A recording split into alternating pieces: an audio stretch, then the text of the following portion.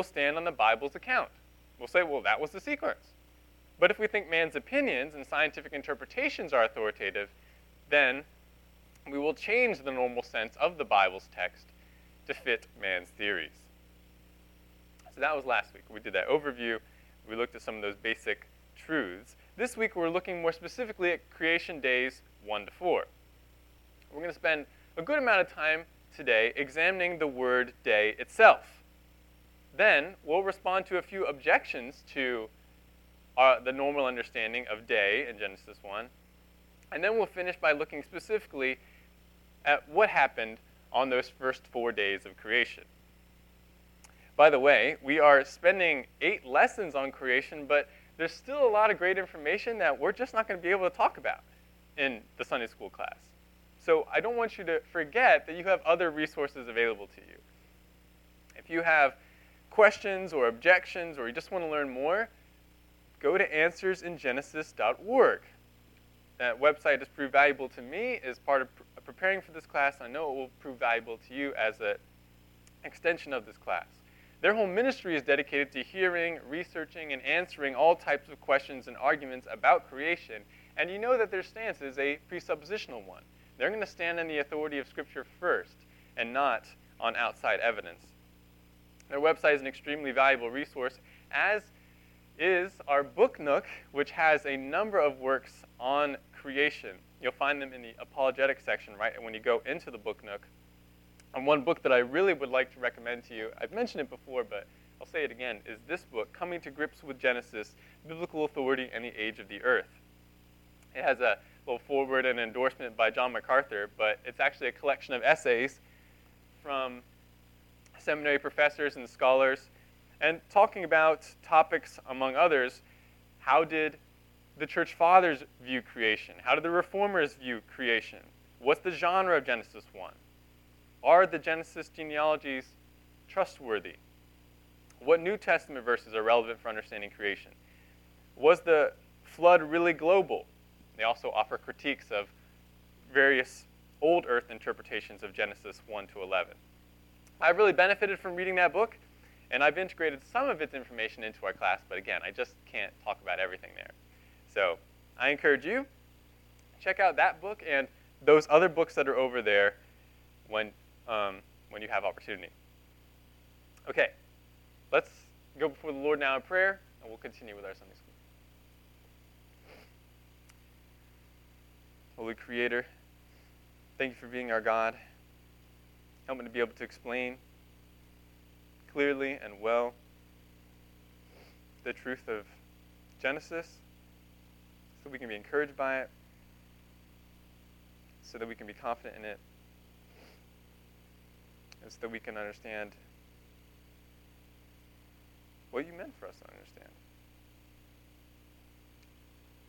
Open our eyes to your word now. In Jesus' name, amen. All right. We're going to start by talking about the word day in Genesis 1. And there was even a question about this last week, so it's at the heart of the question about how do we interpret the creation narrative. What exactly does day mean? And how do we know that? Well, in any language, words can have multiple meanings. For example, if you look up the word run in our English dictionary, you will find about 40 meanings in its verb form, not to mention the other meanings for noun and adjective. However, if a woman said to you, I got a run in my stocking while I was running to the store, and when I ran my eyes across the shelves to find my favorite brand of toothpaste, it wasn't there. Someone said that to you. Even though run appears multiple times, you know what each instance of the word run means. How do you know that? Yeah, context, right? You look at the words and phrases that appear around it. I got a run in my stocking. Well, that in my stocking tells you exactly how you should understand the word run. It doesn't take much more than that. And then, of course, it's the same for those other ones. This is a fundamental concept of language. When a word has multiple meanings, the word's meaning is dependent on its context, especially its immediate context. What words and phrases appear with the word? So this is also true for the word day, both in English and in Hebrew. Day has multiple meanings. but the meaning of day intended by the author becomes abundantly clear when we look at the context. Allow me to demonstrate further. I'm going to read to you a few passages of Scripture, and I want you to pay attention. Your job will be to tell me what the word day or days means in the sentence, and then how you know that. So the first one comes from Genesis 35. Genesis 35:28 says, "Now the days of Isaac were 180 years." What does days mean? Eric?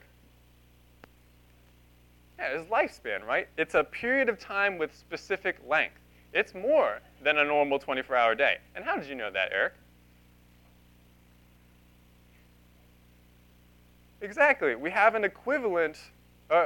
Those days are defined for us. We have an equivalent at the second part of the sentence. We know that these days belong to Isaac, and they're defined for us as being 180 years. And that makes perfect sense. We don't question our understanding of that. The context makes it clear. Just that one the immediate context of the sentence. Now here's another one. Leviticus 9:1. "Now it came about on the 8th day that Moses called Aaron and his sons and the elders of Israel." What does day mean here? Craig? When you say ordinary, what do you mean? Exactly. So we're talking about a 24-hour day. And how'd you know that, Craig?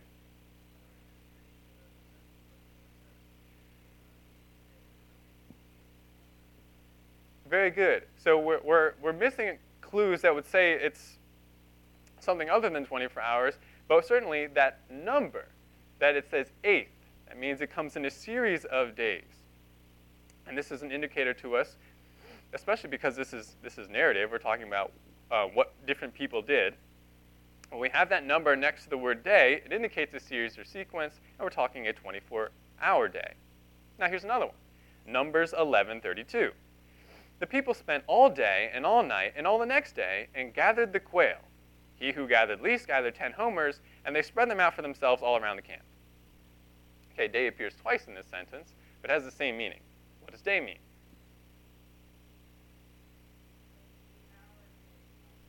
Exactly. We're talking about the daylight hours. How'd you know that, Michelle?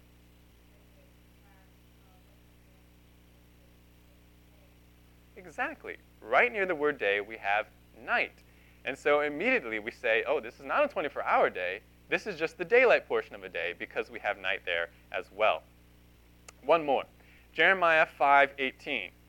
"Yet even in those days, declares the Lord, I will not make you a complete destruction." Okay, what does days mean here?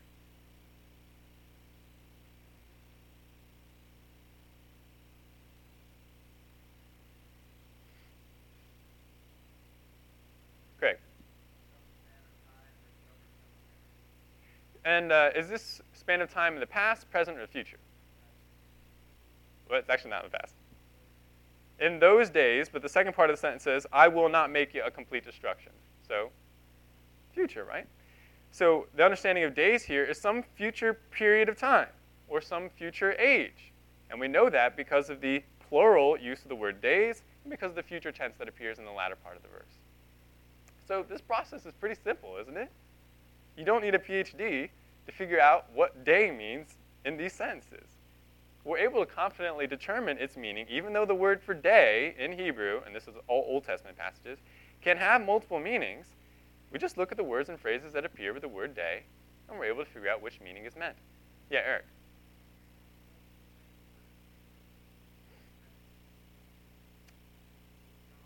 Uh-huh.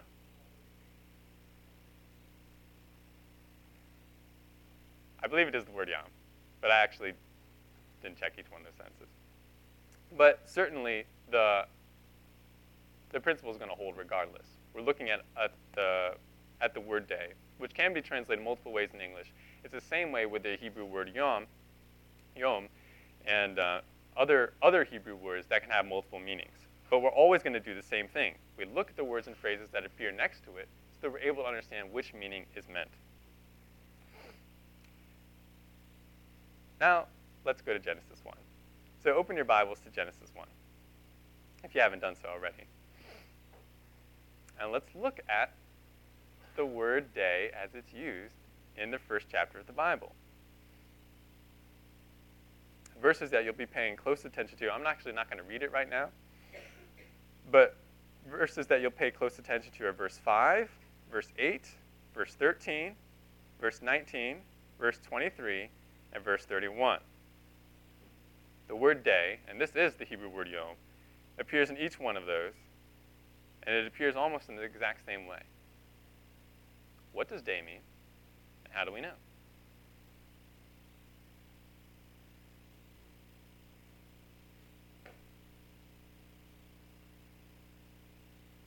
Roy.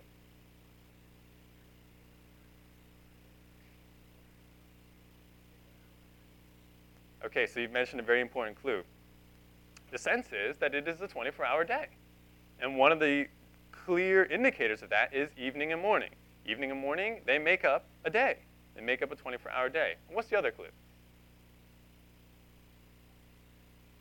Well, in the first day, yes, he divides it into day and night, light and darkness. And that, again, those are the two elements of a day, or 24-hour day. That's a good observation, Diane. And there's one other thing. Exactly. Just like we saw in one of the earlier passages, these days are numbered. And when we have a numbered day, that's a cue for us that we're talking about those 24-hour days. We're talking about ordinary days. It really is that simple. We look at the grammatical context of the word day in Genesis 1, and we see indicators of 24-hour days. And when we look at those other parts of the text, maybe there's a figurative indicator somewhere else here in the first chapter. We don't see it. The plain sense of the text, the sense that the Hebrews, those ancient Hebrews would have understood when they were going into the Promised Land, is normal 24-hour days. But there's more to this. There are even more compelling reasons why we should take day as 24 hours in Genesis 1. And to help explain this, we're going to actually watch a video clip from Answers in Genesis. So, Khalifa, if you could set that up. It's about 6 minutes. In this clip, we're going to see some people explain other reasons briefly. They won't be able to explain it all the way, but briefly go over other reasons why Yom has to mean 24 hours in chapter 1 of Genesis. Now, in your workbooks, page 17, there's some space to take notes on this. Pay attention to the different reasons that are expressed, because we're going to talk about them afterwards.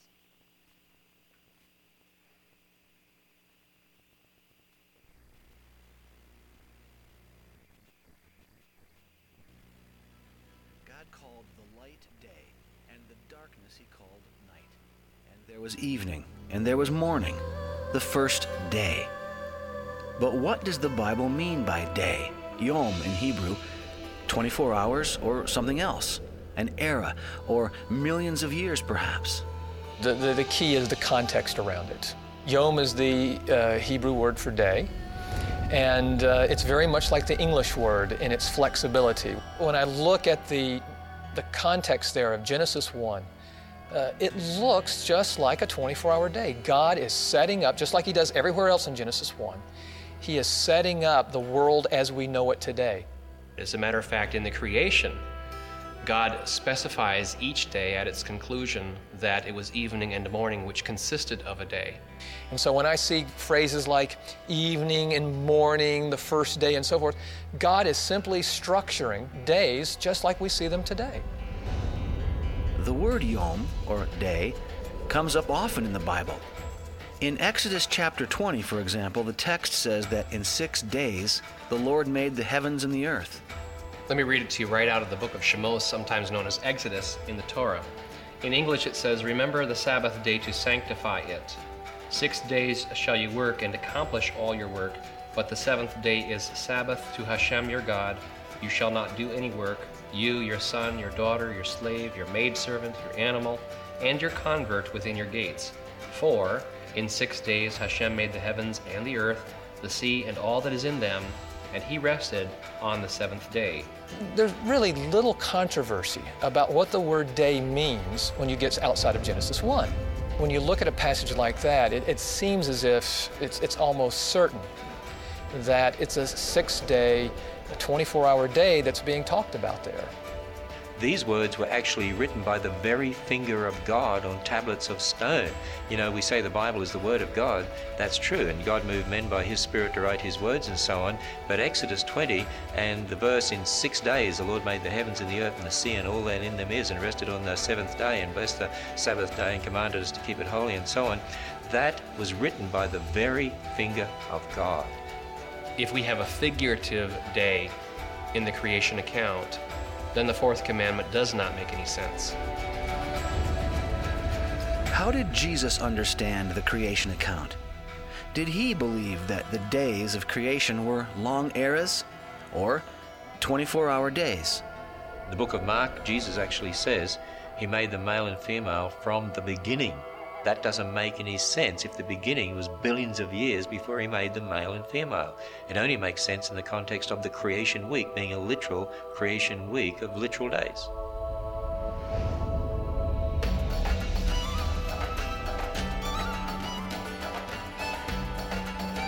How we read Hebrew, I mean, it just reads very naturally as a literal 6-day period. That's the way people have read this passage for centuries. Starting around the late 1700s, that's where you see people wondering about how long the day is. And again, that's going along with the Enlightenment age, the age of reason. We now need to, reason is now the chief authority, not God, not His Word. If the days of creation describe long eras of time before the appearance of humans, then death and suffering appear long before man sinned against God.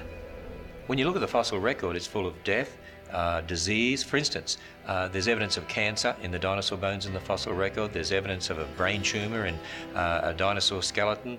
You see evidence of thorns, supposedly 430 million years old. There in the fossil record and so on. And if you're going to say all that existed before sin, we've got a major problem. First of all, at the end of the 6th day of creation, God said everything was very good. There are some serious theological implications if the earth is, let's say, millions, billions of years old, and that we have death before the fall. Because the problem is going to be with the Apostle Paul in Romans chapter 5, verse 12, for by one man sin entered the world, and death by sin. I mean, that's the teaching of the apostles. So it seems as if death is part of the curse. The Bible begins with Genesis, and it builds upon the teachings introduced there. Long ages would undermine the basic teachings of Christianity. When you understand that Genesis 1 to 11 is actually foundational to the whole of the rest of the Bible and all of our doctrines, you start to recognize if you can destroy Genesis 1 to 11, you actually undermine the foundation of every single biblical doctrine of theology. And that's really what's happened in our world, in this modern era of history. To be honest with you, if the first 11 chapters are not true history, then Christianity collapses. Basically, if you undermine Genesis 1 through 11, you are undermining the entire Word of God. The issues of the age of the earth, the issues of millions of years and versus thousands of years, the issue in regard to the meaning of the word day in Genesis and so on, it's all related to the fundamental issue of biblical authority. Do we take God at His word, or do we take man's fallible ideas about the past and add them into the Bible and reinterpret the clear meaning of Scripture?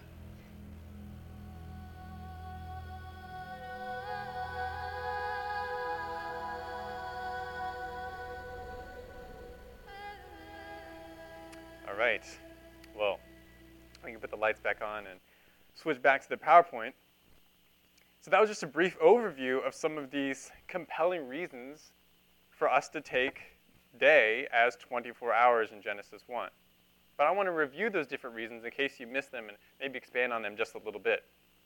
First, you saw that they discussed what we discussed right before we saw the video, that the grammatical sense of the Hebrew is 24-hour day. The numbering of the days and the inclusion of the phrases evening and morning, they direct our thinking to the kinds of days that can be numbered, and that include evenings and mornings, that is 24-hour days.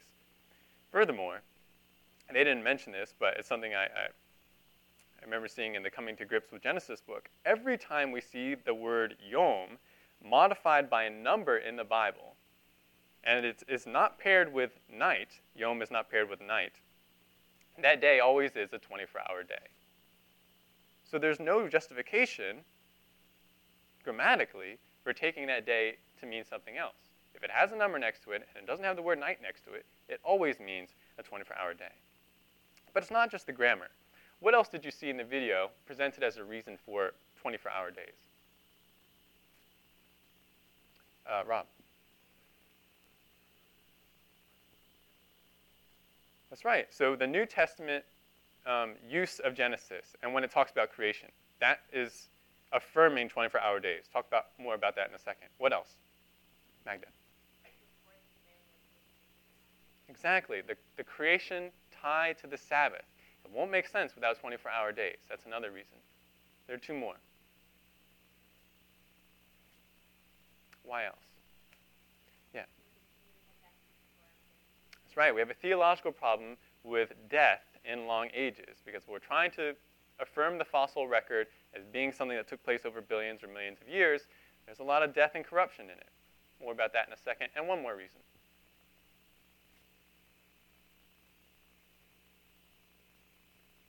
For 1,700 years in church history, people saw it as 24-hour days. Since the beginning of the church, that's the way people were interpreting it. All right, let's look at these a little bit more in detail. These 5 different reasons. So we talked about the grammar, but second, the Sabbath pattern.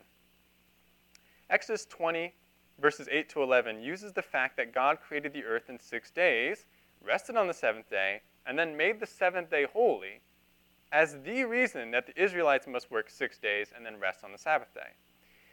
And if you've read through the Old Testament, you know the sanctification of the 7th day was serious. There was an Israelite who violated the Sabbath by gathering wood on it, and he was put to death. God was serious about the Israelites keeping his day holy, the Sabbath holy, the day which he had made holy in the creation week. But if the Sabbath commandment was based on a symbolic creation account, that doesn't really tell us how long or how God created the earth or how long it took, or if the original creation week took a length of time that was different than the 1 week that the Israelites were experiencing, then God's reasoning that he supplied himself in the 10 Commandments doesn't make sense. And we should note, God could have commanded the whole universe to come into being in 1 moment. So why did it take so long? Why did he elongate his creation process into 6 days of work and 1 day of rest? I mean, God is God. He doesn't get tired. He didn't actually need to rest. So why did he do it that way? Well, I don't know if I can answer all the reasons, but isn't one of the most abundantly clear reasons that he designed the creation process for the institution of the Sabbath in Israel, which would serve as a shadow pointing to the ultimate Sabbath rest that was found in his Son? The creation process was very purposeful from God, and the Sabbath is intimately tied up with that purpose. To take the creation days as something other than 24 hours makes this Sabbath concept and the commandment from God not make sense. So there's the grammar, there's the Sabbath, but there's also the New Testament talk of creation. Now, the verse that they brought up in the video is a really great one. There are a couple others like that from Jesus, but also many from the apostles. When they speak of creation, Jesus and the apostles, they affirm that literal, straightforward understanding of Genesis 1 and its day.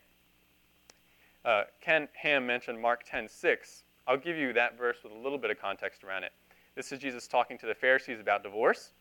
And Mark 10, verses 5 to 8, Jesus says, "Because of your hardness of heart, he wrote you this commandment," talking about Moses. "But from the beginning of creation, God made them male and female. For this reason, a man shall leave his father and mother, and the two shall become one flesh. So they are no longer two, but one flesh." Now let's recall Ken Ham's explanation, or maybe you just see it after I've read the verse to you. How do Jesus' words affirm 24-hour days in Genesis 1?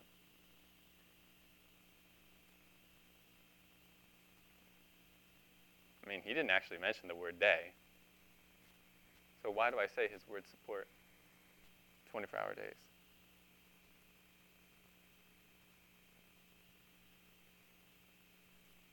Well, it goes to what he said in verse 6. It builds on verse 6. From the beginning of creation, God made them male and female.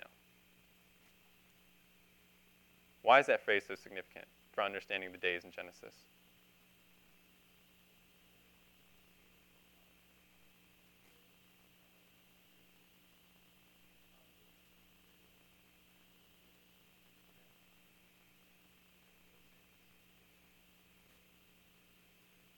Exactly. That's a great explanation, Bill. Because the phrase beginning of creation is connected with the creation of male and female. That is Adam and Eve. I mean, this whole section is Jesus quoting from Genesis, the early part of Genesis. He's saying that man and women were there at the beginning of creation. But if there was millions of years or billions of years between the start of creation, the beginning of creation, and the creation of male and female, it just doesn't make sense. The only way that you can have male and female close to the beginning or in the beginning is with a short amount of time between day 1 and day 6. And no, there's an objection that comes from older advocates. They say, well, this doesn't mean the beginning of creation. It means the beginning of humanity's creation. That's what Jesus is talking about. But there's no reason for us to make that leap. The phrase beginning of creation appears 2 other times in the New Testament, and in both cases it means the beginning of the world. And of the 20 times the phrase in the beginning appears in the New Testament, none of the other 19 times refer to the beginning of the human race. So there's no reason for us to supply that parenthetical. No concrete reason for us to take it other than what we would take it. The plain sense of Jesus here, the beginning of creation, the whole creation, not just man's creation. There are 2 other verses. I don't have them on the slide, but you can note them just for your own edification, from Jesus that do the same thing as this verse. Mark 13:19 and Luke 11:50-51. That's Mark 13:19 and Luke 11:50-51. Jesus is talking about something else, but he makes reference to creation in such a way that he affirms 24-hour days.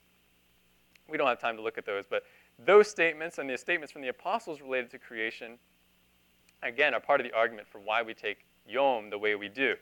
And you can find out more about those arguments in chapters 11 and 12 in Coming to Grips with Genesis. So we have the grammar cues, we have the Sabbath, we have the New Testament scriptures and words from Jesus, but then there's the problem of death and corruption. Long ages within the creation week used to support evolution, and the current popular interpretations of the fossil record mean that death, disease, thorns, and carnivore killing were present in the good creation of God before the fall. Now, hopefully, you would agree with me that death, disease, thorns, and carnivore behavior do not qualify as good. And they contradict the newness of the curse, or the curses that God gives in Genesis 3, where he says, now you're going to have thorns, now you're going to have toil, now you're going to have pain. So we have that contradiction. But as they brought up in the video, it goes against explicit statements in the New Testament, like Romans 5:12, which says, just as through one man sin entered into the world, and death through sin, so death spread to all men. Sin entered the world through one man, that's Adam, and death entered the world is still part of that same understanding, through sin. It couldn't have entered the world before that. And a similar verse from Romans 8:20-21, which talks about creation, says, for the creation was subjected to futility, not willingly, but because of him who subjected it, in hope that the creation itself also will be set free from its slavery to corruption into the freedom of the glory of the children of God. The creation is enslaved to corruption. That's not good. It wasn't like that at the beginning, but long ages would require that. Non-24-hour days in Genesis 1 would require that. So it's a contradiction of New Testament text. I saw your hand, Ron.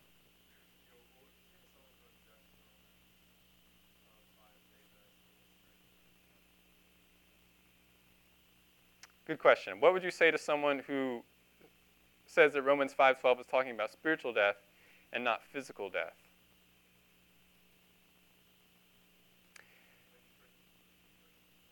Right, strictly spiritual death. I had to think about the full answer to that, but my first thought is that interpretation is just not justified in Romans 5. That there's no reason for us to think that's only spiritual death. Certainly, the in Genesis chapter 1 where it talks about death, and when we see people dying, it's physical death included.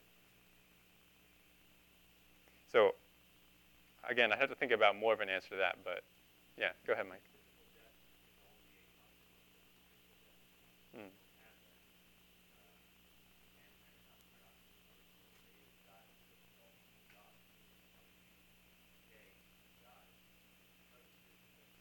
Mm-hmm.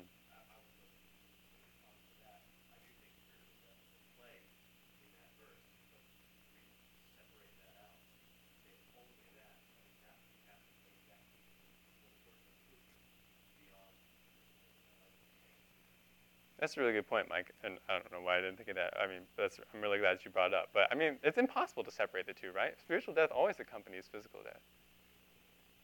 There's no way that you can just be spiritually, or, just have spiritual death. We inherit both of those things from Adam. So, yeah, thanks for bringing that up, Mike.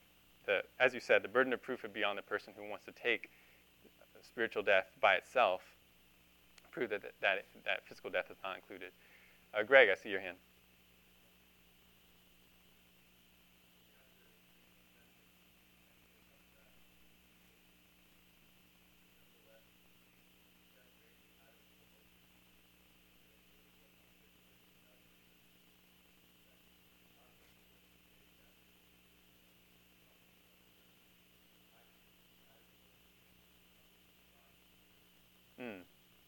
Yeah, thanks for mentioning that, Greg. The verse that comes after Romans 5:12, Romans 5:14 says that death reigned from Adam until Moses. And we don't really get much in the Bible about the spiritual state of all the different people between them, but we can see that they all died physically, and I think that's what Greg's talking about. We certainly see that it's physical death reigning over those people between Adam and Moses. So anyways, good question, Robin, and good follow-up comments and questions. So anyways, this problem of death and disease in non-24-hour days is quite apparent. It's a theological problem with the scripture, it's a contradiction of the scriptures, and it assumes not good elements were part of God's very good creation before the fall. So we have those 4 reasons, and then finally one more, church history. You know, we did the church history Sunday school, so this reason has a little special place in my heart. I can't even say that much about it because we don't have that much time. But before the popularization of geological uniformitarianism, now I've mentioned that term a number of times in this course. If you don't know what that means, it's just the assumption that the processes of geological change that we see today are the same processes that have accomplished all geological change. There was no massive catastrophe in the geological record, and if there were, they were insignificant enough that they don't show up in evidence today. We assume that everything in the past is just like it is today. That concept, geological uniformitarianism, became extremely popular in the late 1700s, part of the Enlightenment period. And but before that, virtually every Christian theologian took the days of Genesis 1 as 24-hour days. There were a few exceptions, but virtually every theologian took it that way. Now, understand, I don't want you to get the wrong impression, the Age of Enlightenment was not the first time that the church encountered naturalistic explanations of the universe's origin. In fact, there's a great quotation from Basil of Caesarea in the 4th century, which I can't read to you, but it's in the Coming to Grips with Genesis, in which he laments the folly of those who distrust the Genesis account and suppose that the universe came about merely by the chance interaction of material elements. This is in the 4th century.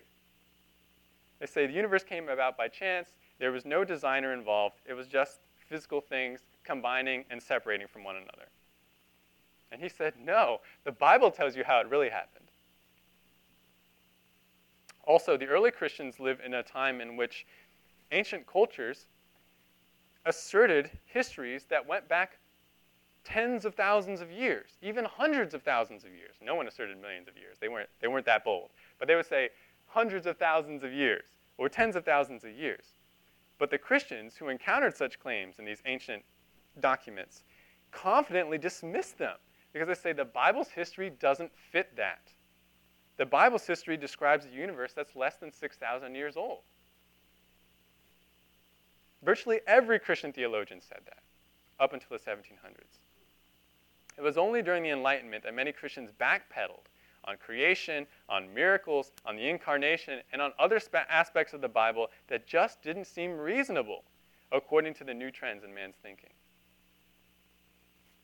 So, the witness of church history, again, affirms this idea, or affirms the interpretation of 24-hour days in Genesis. And you can find more about the different expressions of this truth in church history and how it changed in the 1700s, also in coming to grips with Genesis in the first 3 chapters. Really valuable section there. So, oh yeah, Francisco.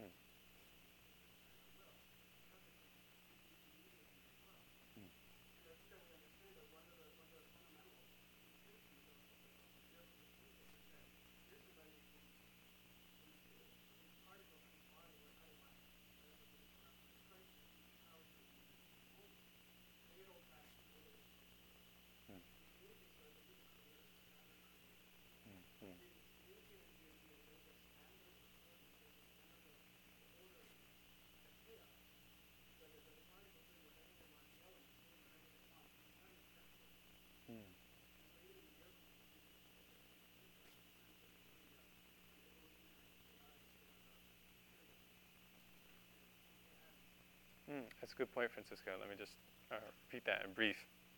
The idea that when Jesus did miracles, he's taking those parts of the body that have become sick or become hurt. Essentially, they're out of order. They've embraced the kind of chaos, and he brings them back into order, which is exactly what the Creator does. We don't have the evolutionary idea of just lots of disorder, lots of chaos, and somehow creating life. No, we have the opposite presented in the Bible. Order is there. Sin brings disorder. Sin brings the chaos. So these are just 5 reasons. There's more to this, of course, even within these arguments that I presented to you. But we can confidently affirm that the days of Genesis 1 are 24 hours. It's the way that the grammar points us. It's connected with the Sabbath pattern. It's affirmed by what we see in the New Testament. It deals with the problem of corruption, and it's what church history has said for 1,700 years. And before we move on, I do want to respond to 4 objections to what I presented. Perhaps you've heard this before, and maybe you've been thinking these things, but there are 4 objections to 24-hour days that are based off of different verses in the Bible. I'm going to respond to them. First, Genesis 1 can't be talking about 24-hour days because the sun was not created until day 4. If there's no sun, there can't be day and there can't be night.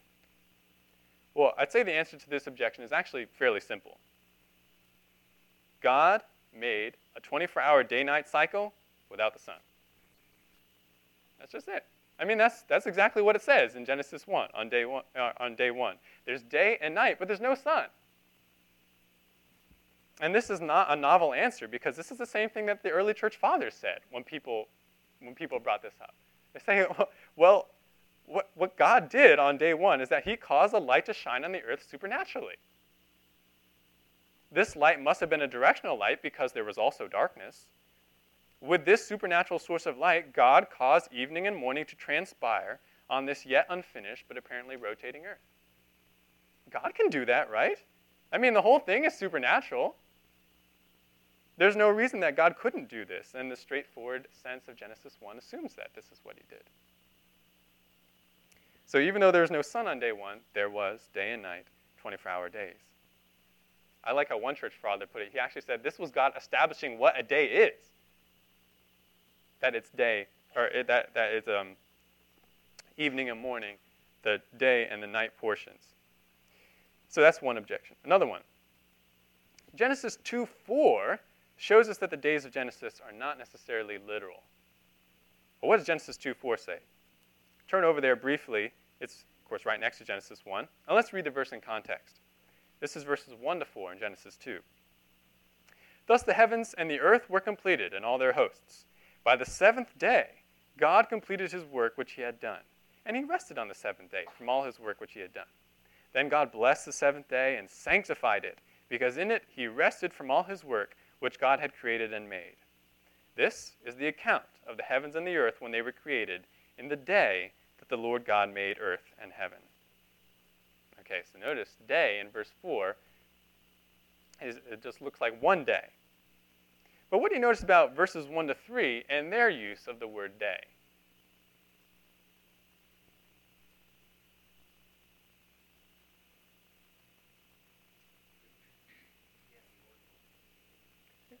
Exactly. We still have what we saw in Genesis 1, which is numbered days. This talks about the seventh day in which creation was finished. How then, Moses, within the space of one verse, did you contradict yourself on these creation days? The whole chapter, the whole first chapter, and the beginning of the second chapter, you're talking about 7 days, and now you say only 1 day. Is Moses really so inept? No, of course not. And neither is the Spirit of God. Notice that the word day in verse 4 does not have any modifier on it, like we've seen through the rest, or in the beginning of Genesis 1. There's no description of morning and evening. There's no number next to it. Therefore, remember, day can mean something other than a 24-hour day, depending on its context. And when we don't have those cues that indicate a 24-hour day, we must be aware it can mean something else. When we look at the context of verses 1 to 3 and Genesis chapter 1, and we come to, and we have to define what day means in Genesis 2:4, what must it mean?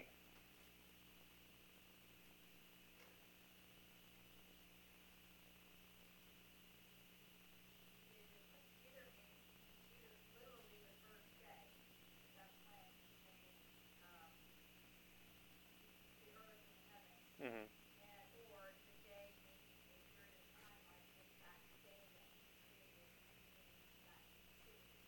Right. So what Michelle expressed, either we're talking about the first day of creation of the 7 days, or we're talking about a summary of the 7 days of creation. That in the word day, and in verse 4, we're talking about that summary. I would lean towards the second, because the whole statement comes at the end of the creation account and is very much like a summary. The word day here refers to the 7 days. Really, in the day just has the sense of when here, when God created the heavens and the earth. And we actually see that sense of the phrase in the day, or beyom, other parts in the Bible. And certainly this should be clear from the context. He's just been talking about 7 days for a whole chapter. With that understanding already in place, when he mentions day again, his audience would not be saying, wait, did he mean 1 day or 7 days? No, they say, oh, well, he's talking about the 7 days that he's been talking about the whole time.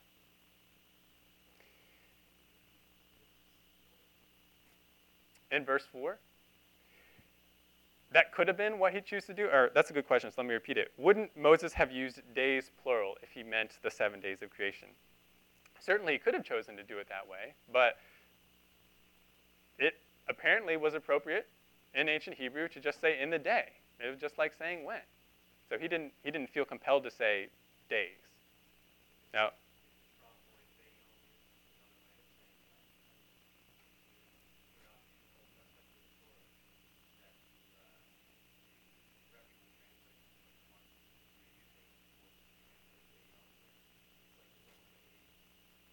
nice.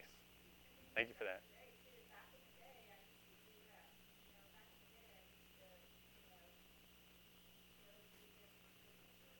Right. Right. So again, just to affirm what Mike said, reputable translations resource will say that in the day, or beyom, just means when, or it can mean when. And it's like an idiom. And just as you were saying, Michelle, we have to remember that yom can be used figuratively. You have to look for the cues. And so what we're seeing here is that it doesn't mean that ordinary day in verse 4. It's just referring to the period of creation over the 7 days. So 2 more objections I want to talk about. Next, what about 2 Peter 3:8, which reads, "But do not let this one fact escape your notice, beloved, that with the Lord 1 day is like 1,000 years, and 1,000 years like 1 day." Okay, fair question. Let's remember the context of the verse in 2 Peter. Verse 9 is actually the next verse that comes after it. It's helpful for us understanding what Peter was getting at in verse 8. Verse 9 says, "The Lord is not slow about his promise, as some count slowness, but is patient towards you, not wishing for any to perish, but for all to come to repentance." Remember, in 2 Peter, Peter's audience is persecuted believers, and they were wondering about the apparent slowness of God to keep his promise to come back to the earth. And there were godless mockers, which Peter talks about in the verses preceding verse 8, who are saying that God's never going to come. And nothing is going to change on the earth. Everything is going to proceed just as it has always proceeded. But Peter reminds the believers, based on the creation, based on the flood, that God isn't slow at all. In fact, and more explicitly in verse 8, God's sense of time is totally different from ours. It can't even be fully described. Notice that verse 8 not only says that a day is like 1,000 years for God, but also that 1,000 years are like a day. How can those both be true? How can time both be really slow for God and really fast? We can't fully understand God's timing. He is outside time. He's the eternally pre-existent God and the eternally existent God. We can't fully comprehend God's time, but we can know that God is patient and he does everything exactly at the right time. Notice that this verse cannot be a formula for understanding days from God's perspective. If it were, we'd be hopelessly lost because we get two contradictory formulas. Is a God day 1,000 Earth years, or is it 1/1,000th of an Earth day? Not to mention Psalm 90 verse 4 says that 1,000 years are like a watch in the night for the Lord, which is only 3 hours. So there's another formula that would complicate things. It's fruitless for us to try to figure out what exactly is a God day like, because God doesn't experience days at all like we do. God is outside time. And furthermore, it would be totally useless for any part of the Bible to talk to us in terms of God days. There really is no such thing, and if there were, we couldn't understand what was meant by it. In fact, to talk in terms of God days at all would be to go against the pattern of God's revelation. And I mean it in this sense. When God gives measurements in the Bible, he always speaks in terms of human measurement. When he gives Noah the measurement of the ark for building it, it's in cubits, which Noah readily understood. Or when he gives the Apostle John the measurement of the New Jerusalem, it's in stadia, which was something that John readily understood. Those are human measurements. Similarly, when he gives measurements of time, it is in human terms. Days, weeks, months, years. So for these reasons, there's no reason for us to change our understanding of the Genesis days based on this statement in 2 Peter 3:8. Yes, Dwayne?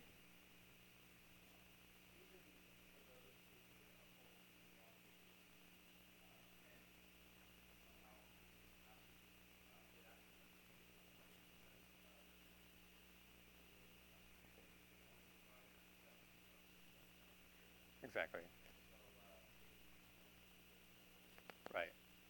That's another problem with the text. If anyone were to repeat what you said, Dwayne, if anyone were to use this as a formula, even though I've just explained you're not justified in doing so, it would only mean the creation days were 7,000 years, which is not enough for the evolutionary time scale.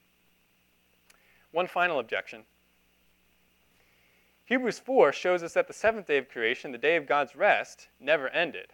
Therefore, the days of creation are figurative and not 24 hours. Just to remind you, Hebrews 4:4 says, "And he has said somewhere concerning the seventh day, God rested on the seventh day from all his works." And then Hebrews 4:5, "And again in this passage, they shall not enter my rest." Hebrews 4:9 says, "So there remains a Sabbath rest for the people of God." So there's a connection between the seventh day and the Sabbath rest yet for the people of God. And connected with this argument is the observation of Genesis 1 that the seventh day is the only one that does not have the phrase, "There was evening and morning the seventh day." There's no mention of evening and morning the seventh day, so based on that and based off of Hebrews 4, people say, well, it's an eternal day. It never ended. It's a figurative day. So the rest of the days are figurative. Well, first of all, let me say, it's a non sequitur to say that the absence of evening and morning means that the seventh day never ended. The absence of the phrase, at most, suggests that there was something different about the seventh day. But we're told explicitly in the text what was different about the seventh day. It's the day in which God rested from his work. Likely the phrase evening and morning were part of a transition statement between each day of creation. So it was not necessary to use that phrase again on the last day because creation was finished. Second of all, the Sabbath rest described in Hebrews 4 is not the same as the Sabbath day mentioned in Genesis 1. The rest that God experienced on the first Sabbath, that satisfaction and that celebration of his accomplished work, it lasts eternally. But that does not mean that the Sabbath day itself lasts eternally. No, indeed, there have been many Sabbath days since the first Sabbath, and many Israelites experienced those Sabbath days without experiencing the rest of the true Sabbath. And this is exactly what the writer of Hebrews is arguing in Hebrews 4. The people of Israel, even though they made it into the promised land, they didn't experience the true Sabbath rest of God because the people had not done what God did that first Sabbath, rested from their works. In Christ, however, Jew and Gentile believers do exactly as God did at creation. They rest from work and satisfy themselves in the accomplished work of God.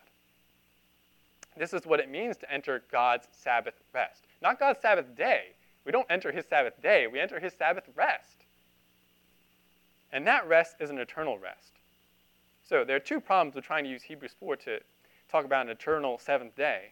First of all, the seventh day and the Sabbath rest are not the same. And second of all, if they were, it would mean that the seventh day is eternal, which is going to give us lots of problems because then the other days are eternal.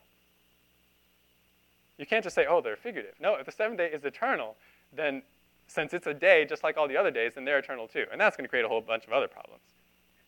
So anyway, these are some objections that I've responded to. There may be more. If you have more questions about that, you can come talk to me afterwards or see the resources that I mentioned earlier. So we've looked at what does a day mean. We've also looked at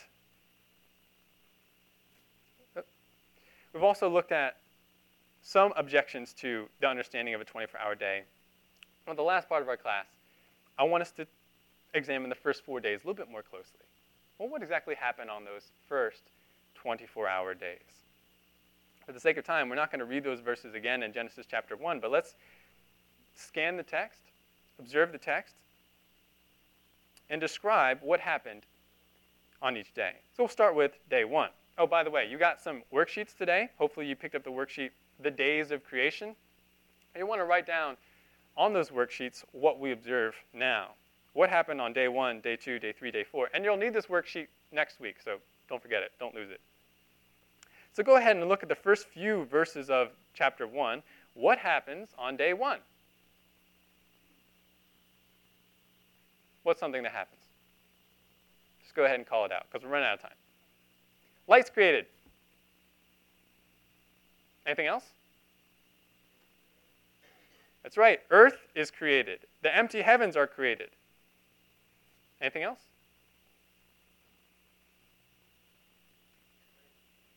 Not yet. Plants will come later. I think you could argue that time was created. Yeah, George? The water was created. And we can also say day and night were created. So earth, water, the empty cosmos. And remember, I'm arguing that based off of a descriptive interpretation of Genesis 1:1 rather than a summary. Light and day and night were created. That's day 1. What about day 2? What happens on day 2?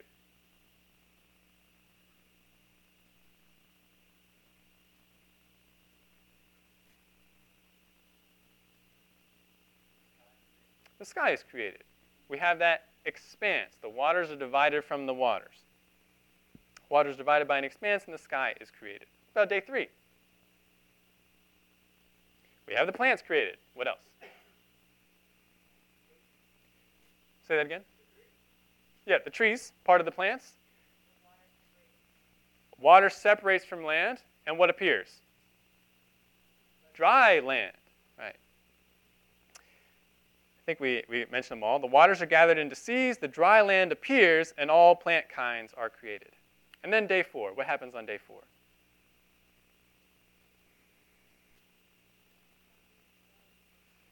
That's right. The sun, moon, and stars were created, or we could say all the lights of heaven were created. Just a few other observations on these different days. On day 3, to be clear, was the land created on day 3? If we pay close attention to the text, it says the land appeared. And the word translated appeared comes from a Hebrew verb having to do with sight or with looking. So this is not a verb of creation. This is a verb of appearance. So the dry land appeared as the water was gathered into seas. Also, regarding the plants, what phrase appears multiple times in relation to the plants and their seeds? To their kind, or of their kind, or after their kind. Very good. One other thing about day 4. When the lights are created, they are created, we're told explicitly, for 2 purposes. What are those purposes?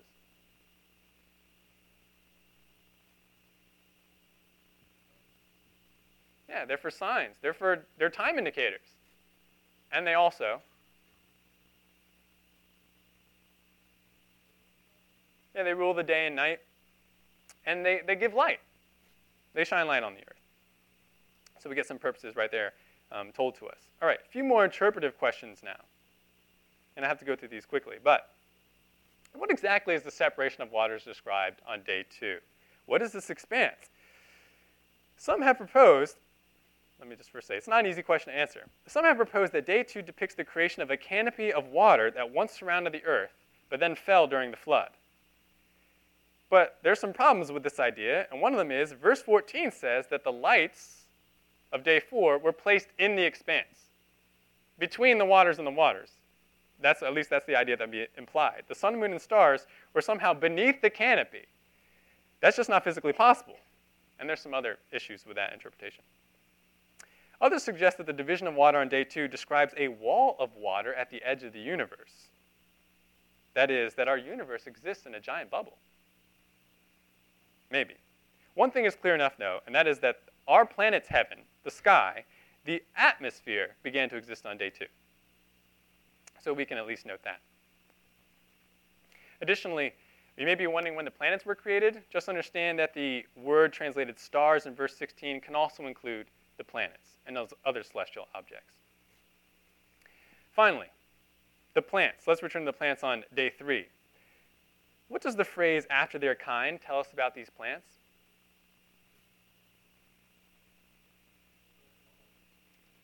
Say that again, Roy. Exactly. Yeah. So they are going to reproduce as their own kind, within their kind. What were you going to say, Craig? Oh, I thought you were going to say something. And they can be classified according to kinds. There are different kinds of plants. We get 3 main categories there: grasses, herbs, and trees. All of these reproduce after their own kinds. And this is something we can observe today. We can scientifically classify distinct kinds of plants according to their similar characteristics, according to their fertility with one another. I mean, think about peppers. All the peppers that you've seen or eaten, many different colors, some different shapes, different flavors, yet they're all peppers, part of the pepper kind. Or if you think about wheat, barley, oats, and rye, they're all the same kind. What kind? They're grains, right? They're all the same kind of plant. Now, if you plant some pepper seeds, will you get something other than a pepper plant? No, if you do, you'll be like, whoa, that wasn't a pepper seed, because you recognize this idea of kinds. So depending on how you breed plants, you might see new variations within that kind, but you don't see a plant become a new kind. Your pepper seed doesn't become a pumpkin plant. This is what's described to us here in verses 11 to 13 in Genesis 1. On day 3, God created all the original kinds of each plant. There was the pepper kind, the grain kind, the onion kind, the berry kind, the bean kind, etc., etc. And these kinds did not yet have their great variation that we see today. But within these first plants, these first kinds, were all the genes that would produce the great variety that we see within the kinds today. Notice that this is a contradiction of evolutionary theory. And from an evolutionary perspective, there were a few primordial plants, progenitor plants, and they changed kinds. They became other kinds of plants. And this is often depicted to us in something called the tree of life. You see a picture of that there. So from one kind or from a few kinds, the rest of the kinds appeared. In contrast, what we see in Genesis, instead of a tree of life, is something more like an orchard of life, what you see underneath there. All those kinds were there at the beginning, but over time we see variation within the kind. But these plants, they don't change kinds. I just wanted to present this idea of kinds to you now. We'll hear more about it next week in our next Sunday school class. All right, so that's pretty much it for today. I won't go over the application questions in your book since I've answered many of those questions as part of the Sunday school lesson today. Don't forget the memory verse. That's Exodus 20, verse 11, a verse that we've made a number of references to today. And just a couple announcements. Next week, I'm actually not going to be here. Brother Brian Gill is going to be teaching the class, and he'll be talking about creation days 5 to 6. What did God do specifically on those days? What does the different animal kinds mean? And how was man unique in God's creation? He'll be talking to you about those things. Don't forget your worksheets. You need them for next week. Hang on to them. Bring them back. Also, if you haven't picked up your family devotional and you ordered one, please see me. I see your hand. Let me actually talk to you afterwards because we're out of time. Let's close in prayer. Lord God, I thank you so much for being our Creator. I thank you for being so clear in your word. I pray, God, that we would stand on the authority of your scriptures and that we would use it, Lord, as part of the whole gospel presentation. They would see that that we all are, God, bound to you as Creator. You deserve glory. You deserve worship. You deserve obedience. So, God, I pray that you'd make us bold with this truth, bold with the gospel. Bless the rest of this service today. In Jesus' name, amen.